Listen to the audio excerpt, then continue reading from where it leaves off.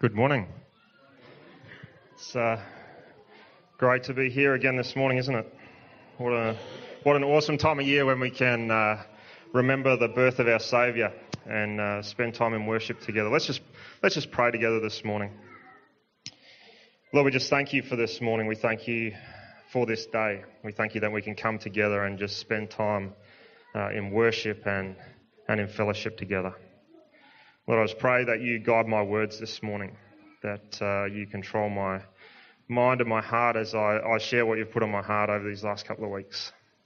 I just pray that you give each one of us, including myself, ears to hear what it is that you want to say to us this morning.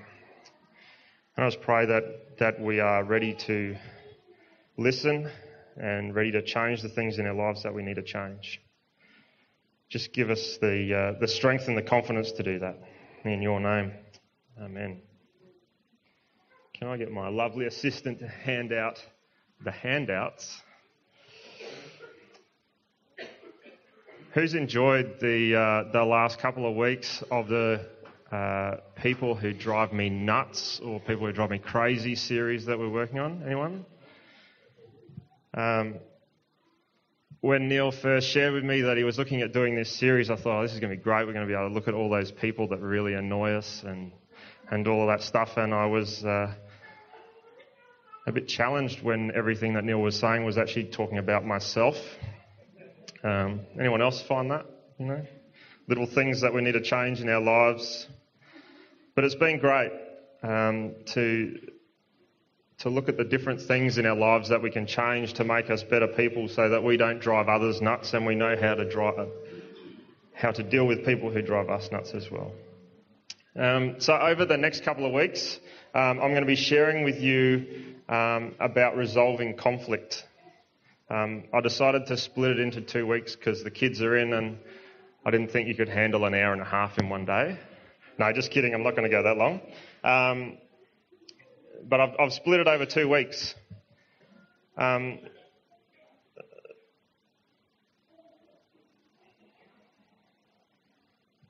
And so we're looking at the skill of resolving conflict.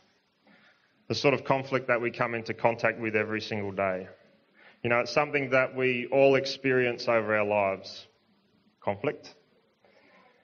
We all experience it at one point or another. Conflict at work.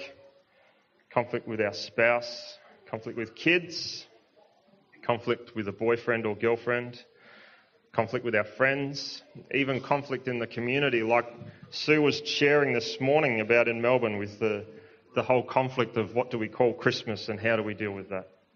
The world is a broken place and so there is conflict in it. We see national conflict and political conflict and economic conflict and relational conflicts. There is conflict in every area of our society. And so one of the most important skills that we can probably have is how to resolve conflict. And to be honest with you, this morning as I was, or this last couple of weeks as I've been preparing this, I've been really challenged as I've reflected on how I personally have dealt with conflict that I've come up against in my life. And it's been a fairly confronting couple of weeks. And I can tell you that at times in my life, it hasn't been pretty. Resolving conflict is essential to our happiness. If we don't know how to resolve conflict, we'll end up walking around carrying conflict for the most of our lives. And that leaves us miserable. We can be wealthy, we can be attractive, we can be successful and talented. But if your relationships are not good, then you're going to be in a mess. If your relationships aren't good, you're going to be carrying conflict and you don't know how to deal with it. You don't know how to deal with that relative or that in-law, that friend, that work colleague or boss, that brother or sister.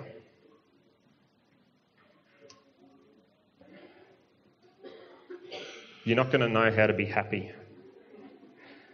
Unresolved conflict sucks the life right out of you. The success, the talent, the wealth, the good looks, they're all good things to have, but if your relationships are in a mess, then you're not going to be happy. So over the next 2 weeks, we're going to be looking at 7 biblical steps on how to resolve conflict.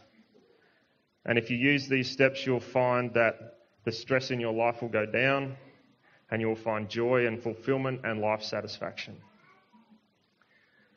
And these are steps that we all need to take note of, including me, and we need to put them into practice. And just please note that I'm not standing here today in front of you as some sort of conflict resolution guru. This message is as much for me as it is for you. You know, we're all going to encounter conflict in our lives, and we're going to need to put stuff into practice. This stuff that we're going to learn this morning. It is my prayer this morning that none of us are in conflict right now. But we're all going to be in conflict one day. That's a given. So listen up to what God's going to say to us this morning. Let's just look at what God says to do to resolve conflict that we will inevitably come up against at some point in our lives. The thing that's great about the Bible is that it's honest. You know, God recognises that we're going to have conflict in our lives because the world is a broken place. And in Romans 12:17 and 18, it says this: never pay back evil for evil to anyone. In other words, people will push your buttons. Don't push them back. People will attack you. Don't attack them back. And then it says, as much as possible, as far as it depends on you, live in peace with everyone. I'm so glad that God didn't leave out the first two parts of that last bit and say, live in peace with everyone. He says, as much as possible, as far as it depends on you. What's God saying here? God is saying that there are some people that you just can't live at peace with. And personally, I don't really like to label people and put them into boxes, but just for this morning and next week, let's call those people crazy makers. Crazy makers are out there, and we are going to encounter them. And we will find that no matter how hard we try, we can't live at peace with them. And really, it's not our fault.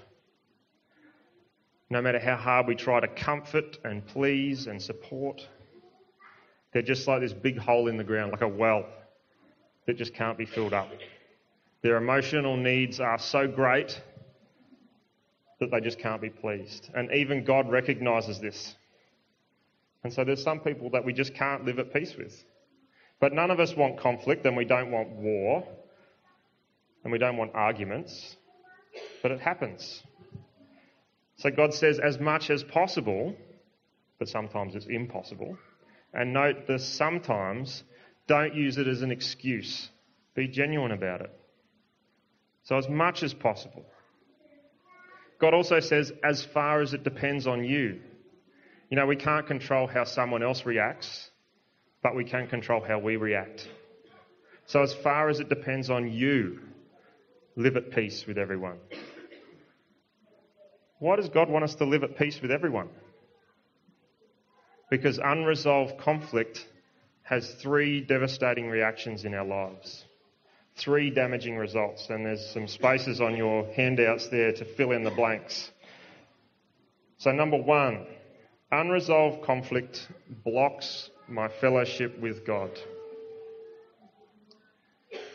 When I'm out of whack with you, I can't be in harmony with God. When I'm distracted, when I'm in conflict with other people, I can't have a clear connection with God. You know, the Bible says this over and over in different ways, and in 1 John 4:20 it says, the person who says, I love God and hates his neighbour is a liar. Ouch. That's pretty confronting. In fact, the Bible says you cannot love God and not love your neighbour as yourself. You cannot be in harmony with God and out of harmony with other people in your life. It's impossible. The Bible says love God with all your heart and love your neighbour as yourself. So that means that every time that I get into conflict with someone, my fellowship with God is blocked. I think right there that's reason enough to learn conflict management, don't you? You know, I don't want those crazy makers that I come up against in my life that keep me from having a relationship with God. So firstly, unresolved conflict blocks my fellowship with God. And then number 2, unresolved conflict hinders my prayers. It prevents answered prayers. The Bible says that when we have conflict and when there's sin and when there's disharmony in our life, it blocks our prayers. It blocks your prayers and it blocks my prayers. In 1 Peter 3, it says this: "Husbands, treat your wife with respect and deal with her with intelligence, with wisdom, with knowledge, with understanding. Be sympathetic with her." And then it goes on to say, "The eyes of the Lord watch over those who do right, and his ears are open to their prayers. But the Lord turns his face against those who do evil." It says if you're going to do the wrong thing and you're not going to do the right thing, then you can forget about praying. Ouch. So when I'm in conflict with my wife and I'm out of whack with her, then God doesn't hear my prayers. That's exactly what the Bible says. So I can't have an argument in the car coming to church on a Sunday morning and then come inside and praise the Lord. God says that's a no-no. God says if you're out of whack with your wife or with your husband or with anyone, then you're out of whack with him. If you're in conflict with other people, then you're in conflict with God. Because God is love, and that's his very nature. So unresolved conflict blocks fellowship with God. It blocks our prayers. And then the third devastating reaction to unresolved conflict is that it blocks our happiness. Now, we sort of touched on this earlier, and it's pretty easy to understand. If you're in conflict, you can't possibly be happy. When conflict comes in the front door, our happiness goes out the back door. So today we are starting to look at the 7 biblical steps to resolving this conflict that we come up against. And the first one is the most important one of all, and that's why we're going to spend this week looking at it. And then next week we'll look at the 6 remaining steps. Okay, so write this down because you're going to need it. If you're a parent, teach it to your kids.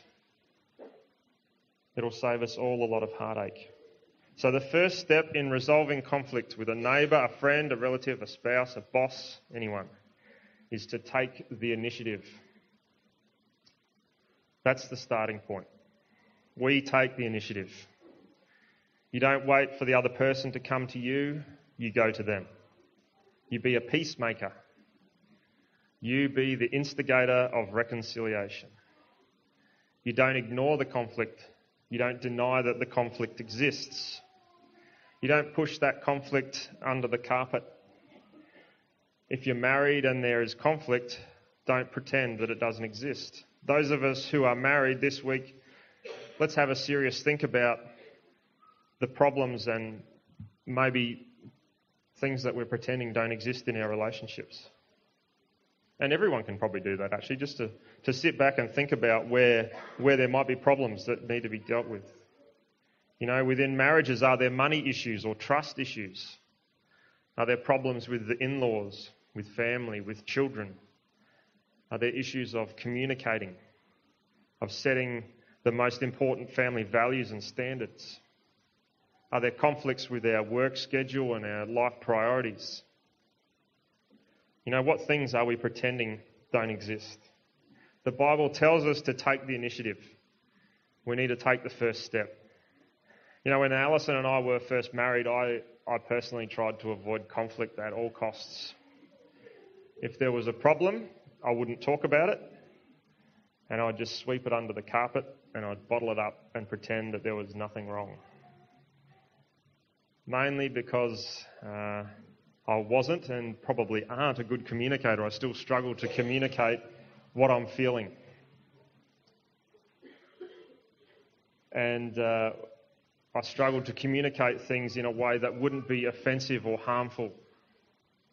And so as a result, I would bottle things up and I'd push things under the carpet and pretend everything was okay. And then, you know what? Occasionally that bottle would get full and the rug would have so much stuff under it that it was more of a blanket covering a mess, and then I would explode. A bit like that anger grenade that Neil was sharing with us a couple of weeks ago. I would explode and things would just go everywhere. And at times I think Alison and probably others that were involved at the time wondered what had happened. And it certainly wasn't a helpful way of dealing with conflict. Have you heard the expression, time heals everything? If you think about it, that's a lie. Time heals absolutely nothing. If time heals everything, then we could just go to the doctor's surgery and sit in the waiting room and we'd be healed. In fact, we wouldn't even need to go to the doctor's surgery. We could just sit at home and wait. But time makes things worse. If you had an open wound on your arm and you don't deal with it, it goes nasty. Especially up here in the tropics, you can get all sorts of nasty things going on. And it can become very unpleasant for yourself and others around you. And so we need to do something about it. If we leave it alone, it'll turn into gangrene, and then we could lose our arm. We could even lose our life. So in reality, time heals nothing. Problems will get worse when we ignore them. What starts out as anger will turn into resentment. And what is resentment will turn into bitterness. You know, I'm sure we've all seen or met old people in their 70s, 80s and 90s who have turned into bitter people because they haven't dealt with a conflict of something that happened 50 years ago. And so as a result, they've missed out on 50 years of happiness. How dumb. What a waste of life. You know, when Ali and I were early in our relationship, we both decided that we would always try and resolve conflict as things came to light.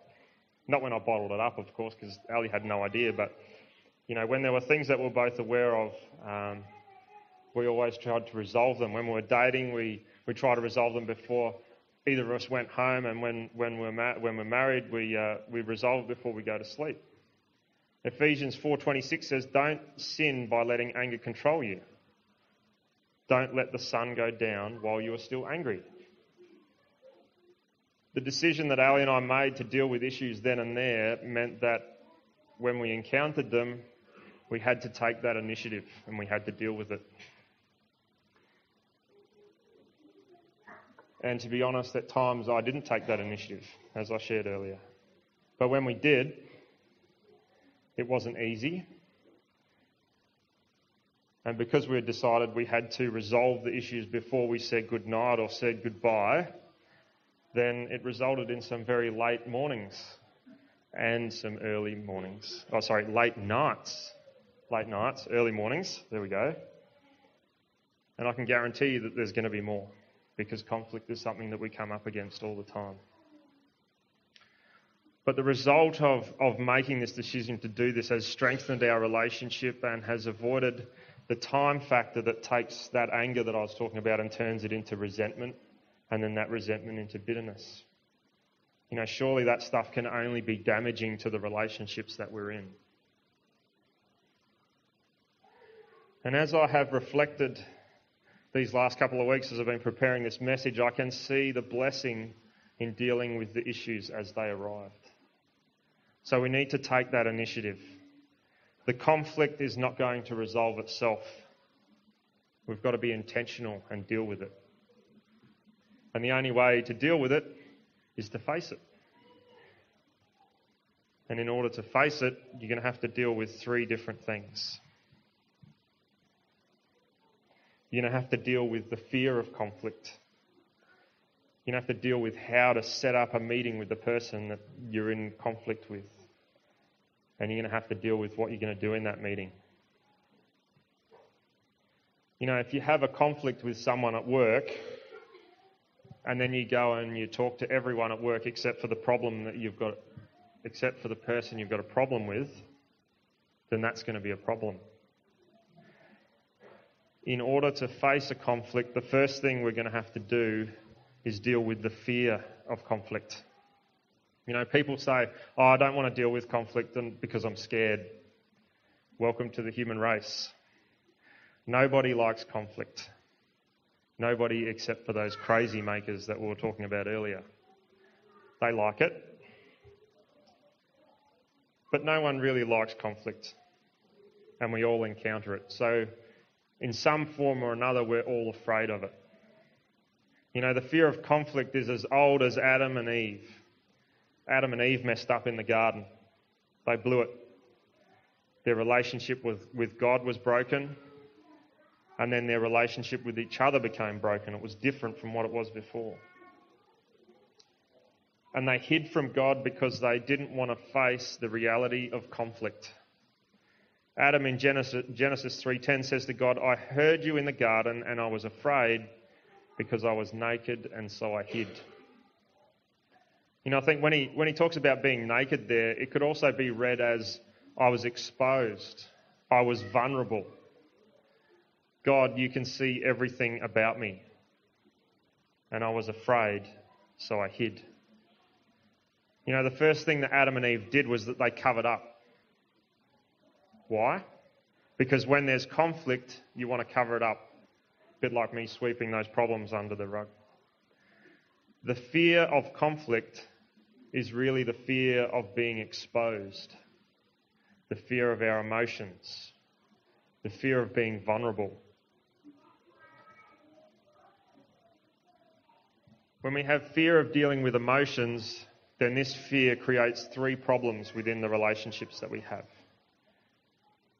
And there's 3 Ds that you can fill out on your handout. So the first problem that fear creates is that we become distant. We want to hide away. We want to withdraw. We want to isolate and pull back from the world. When we're in conflict, we don't want to be near the person that we're in conflict with. And of course, being away from the person will ruin the relationship, and it makes us distant. Okay, the second problem that this fear creates is that we become defensive. We start defending ourselves. And at times we start attacking the other person as well. We make excuses. And we cover up just like Adam and Eve did, because we're naked and we're vulnerable and we're exposed. And then the third fear, it makes us demanding. It seems that in our sinful human nature we have to have the last word. How many times have you been in a conflict and rattled off something in either a defensive or attacking mode at the other person that you're in conflict with, and then quickly run out of the room, slam the door? Sort of feels good at times, doesn't it? Like, I got the last word in. But it makes it worse, doesn't it? Eventually we have to go and confront the issue and resolve the conflict. Fear keeps us from connecting at the deepest level, even with those that we love the most. Most people have never really experienced soul intimacy with another person. And I'm not talking about sexual intimacy here. I'm talking about something deeper than that. I'm talking about soul-to-soul intimacy. The reason why is fear. In fact, we probably don't actually really fear conflict. We fear the emotions that come when we're in conflict. We fear rejection. We fear being misunderstood. We fear that what we say might be used against us at a later date, because we don't want to be vulnerable. That's what we're really fearing. We need to really share ourselves with each other, reveal our true selves, and that means that we have to share everything, including our weaknesses, and that's what we become afraid of, that the other person will use those weaknesses against us, or that the other person might not like what they hear, what we tell them. And so at times it is actually easier and more comfortable to pretend and keep things a secret and to ignore the conflict that we might come up against. But we're called to take the initiative. That's the first thing that God requires us to do, and that's what we're looking at today. Taking the initiative requires courage. Courage to overcome those fears that we've been talking about. So where do we find courage to take that first step, to take the initiative? Because courage is the thing that we need, and only courageous people are able to resolve conflict. Cowards never resolve conflict. Where do we find that courage to face the problems? We get that courage from God. The Bible says in 2 Timothy 1 verse 7, God has not given us a spirit of fear and timidity, but a spirit of power, a spirit of love, and of self-discipline. That means if we let God fill us with His Spirit, then we're no longer going to be filled with fear and timidity, but we're going to be filled with power and with love and with self-discipline.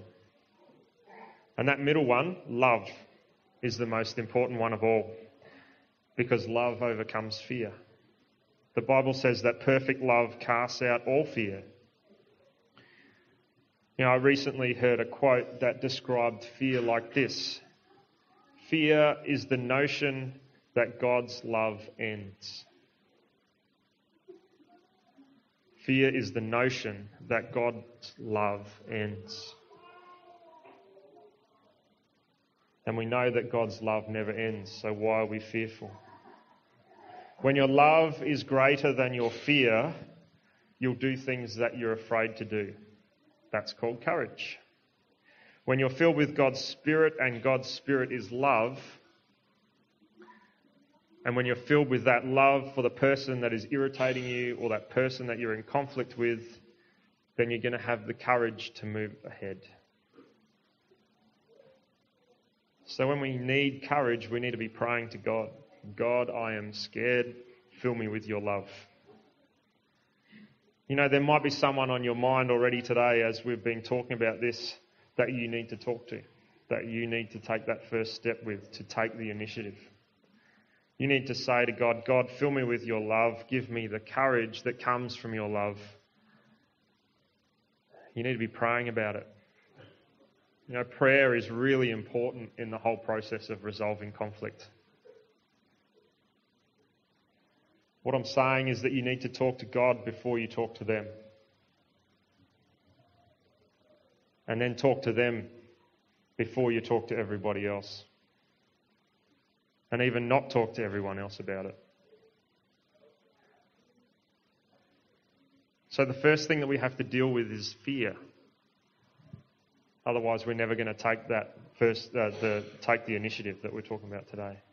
And then the second thing that we're going to have to deal with is the timing. Timing is everything. There's a space on your handout for that as well. You've got to make sure that when you're dealing with the conflict, it's at the right time. And you might say, okay, well, I'll deal with it when they're ready and when they come to me, and then I'll work through the process. Nope, wrong. The first step that we have to look at, which we're looking at today, is take the initiative. It's up to us to go to the person. But we need to be thinking of the other person and working out when is a good time for them as well as myself. You know, God expects us to take that first step, and that's all part of being a peacemaker. Jesus talks about it in the Sermon on the Mount in Matthew 5:22 and 23. He teaches the principles of taking the initiative, the first key in conflict management.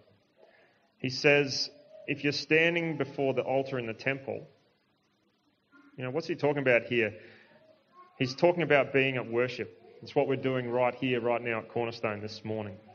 He says, if you're standing before the altar in the temple, if you go to the church and you go to worship and you're giving an offering to God, and suddenly you remember that someone has something against you, it might not even be your problem. It might be that they've got a problem with you, but you know about it. Either way, you've got to take the initiative.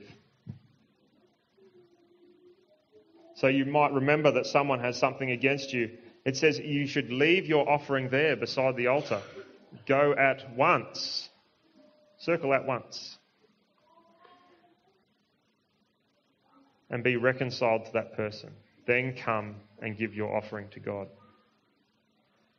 God says that reconciliation, he says that resolving conflict takes priority over worship. And if we're really honest about it, then maybe some of us shouldn't be here this morning. You know, you like to come to worship, you like to come and sing, you like to come and hear God's word. You like to learn the principles of life. You know, that's all good and well, but he says here that it's more important to resolve conflict before we come and worship. He says if you come to worship and you've got something out of whack with someone else, then you need to get that right first and then come back. Note that he also says to leave your offering at the altar. So we're still leaving something of ourselves, the gifts and things that God's given us. It might even be our monetary gifts. Leave them here, go and reconcile with people and then come back. You know, what's Jesus talking about here? He's saying don't ignore it. He's saying it doesn't matter if you're the one that's been offended or you're the one that's offended someone. You need to take the initiative. It's always our move. And when do we need to do it? It says at once, as soon as possible. Don't delay, don't postpone. He says it's more important than being at church. He says if you're at church, you need to get up and you need to leave. You need to leave worship. Leave your offering, sort it out and come back. You know, some of you here this morning may have conflict that you've been avoiding or ignoring or putting off for weeks or for months or for years. You've got to plan a sit-down meeting with that person that you're in conflict with. This is called taking the initiative. You know, but how do we set up that meeting? And there's 4 things that we're going to finish off with today to look at how we set up a meeting with people that we're in conflict with. And so there's 4 things that we need to do. The first thing, and we've already talked about it a little bit this morning, is choosing that right time. Timing is everything. You know, when is the best time to get together and to resolve this conflict? When we're both at our best. That's when you do it. You know, you've got to be considerate of that other person and work out what's the best time to do it. So you don't, you know, meet them on the side of the street and say, oh, by the way, you know, for those of us who are married, don't drop a bomb in bed. You know the ones I'm talking about where you lie down and I do this too. It's not just pointing at Ali over there, but it's like, you know, honey, you know, we need to talk. And for me, it's usually within the first couple of words of Ali talking, I'm asleep. And of course, then there's explosion and magic happens. So you need to choose the right time when you're both at your best. Yeah. You also need to find the right place. You know, you don't do it on the side of the street or in bed as you're lying down to go to sleep. You know, you figure out where's a good place and a good time to do this, when we can both be relaxed, where it's quiet, where we won't be bothered by other people. You know, if you've got kids and they're running around all over the place, then maybe that's not the best time to do it. You know, you need to be in a place where emotion can come out. So we need to choose the right place. So, number 1, we choose the right time. Number 2, we choose the right place. Number 3, pray. Very important. Pray, pray, pray, pray, pray, pray, pray. Over and over and over. Constantly. And you say, God, I'm scared, but I need to do this. And I need to be filled with your love. And I need you to help me do this right. And the problem might be something really simple. And that's all good. And it can probably be sorted out really quickly. But there are other problems that we come up against. And it might take more than one meeting to sort it out. But if we use these steps, we can overcome the conflict. And so you pray. You pray before the meeting. You pray during the meeting. You pray after the meeting. And then the fourth thing is that we come with a positive attitude. When we come to the meeting to work on the problem, that's what we're there for. We're there to work on the problem, not to attack the other person, not to demean or demand or disable anything from them. You're not coming just to disagree and be awkward and frustrating for the other person. You're coming to say, we're on the same team. Let's work this out. Let's try and make this work. Come to the meeting with a positive attitude. We read earlier that when we're out of fellowship with God, our prayers aren't heard. And so we need to deal with the issues. We need to take that initiative. We need to ask God for his courage. We need to have that courage to take that first step and to set up a meeting. To set up a meeting at the right time and the right place. We need to pray and pray and pray and pray and pray. And come with a positive attitude. So that's step one. Taking the initiative. 6 more next week.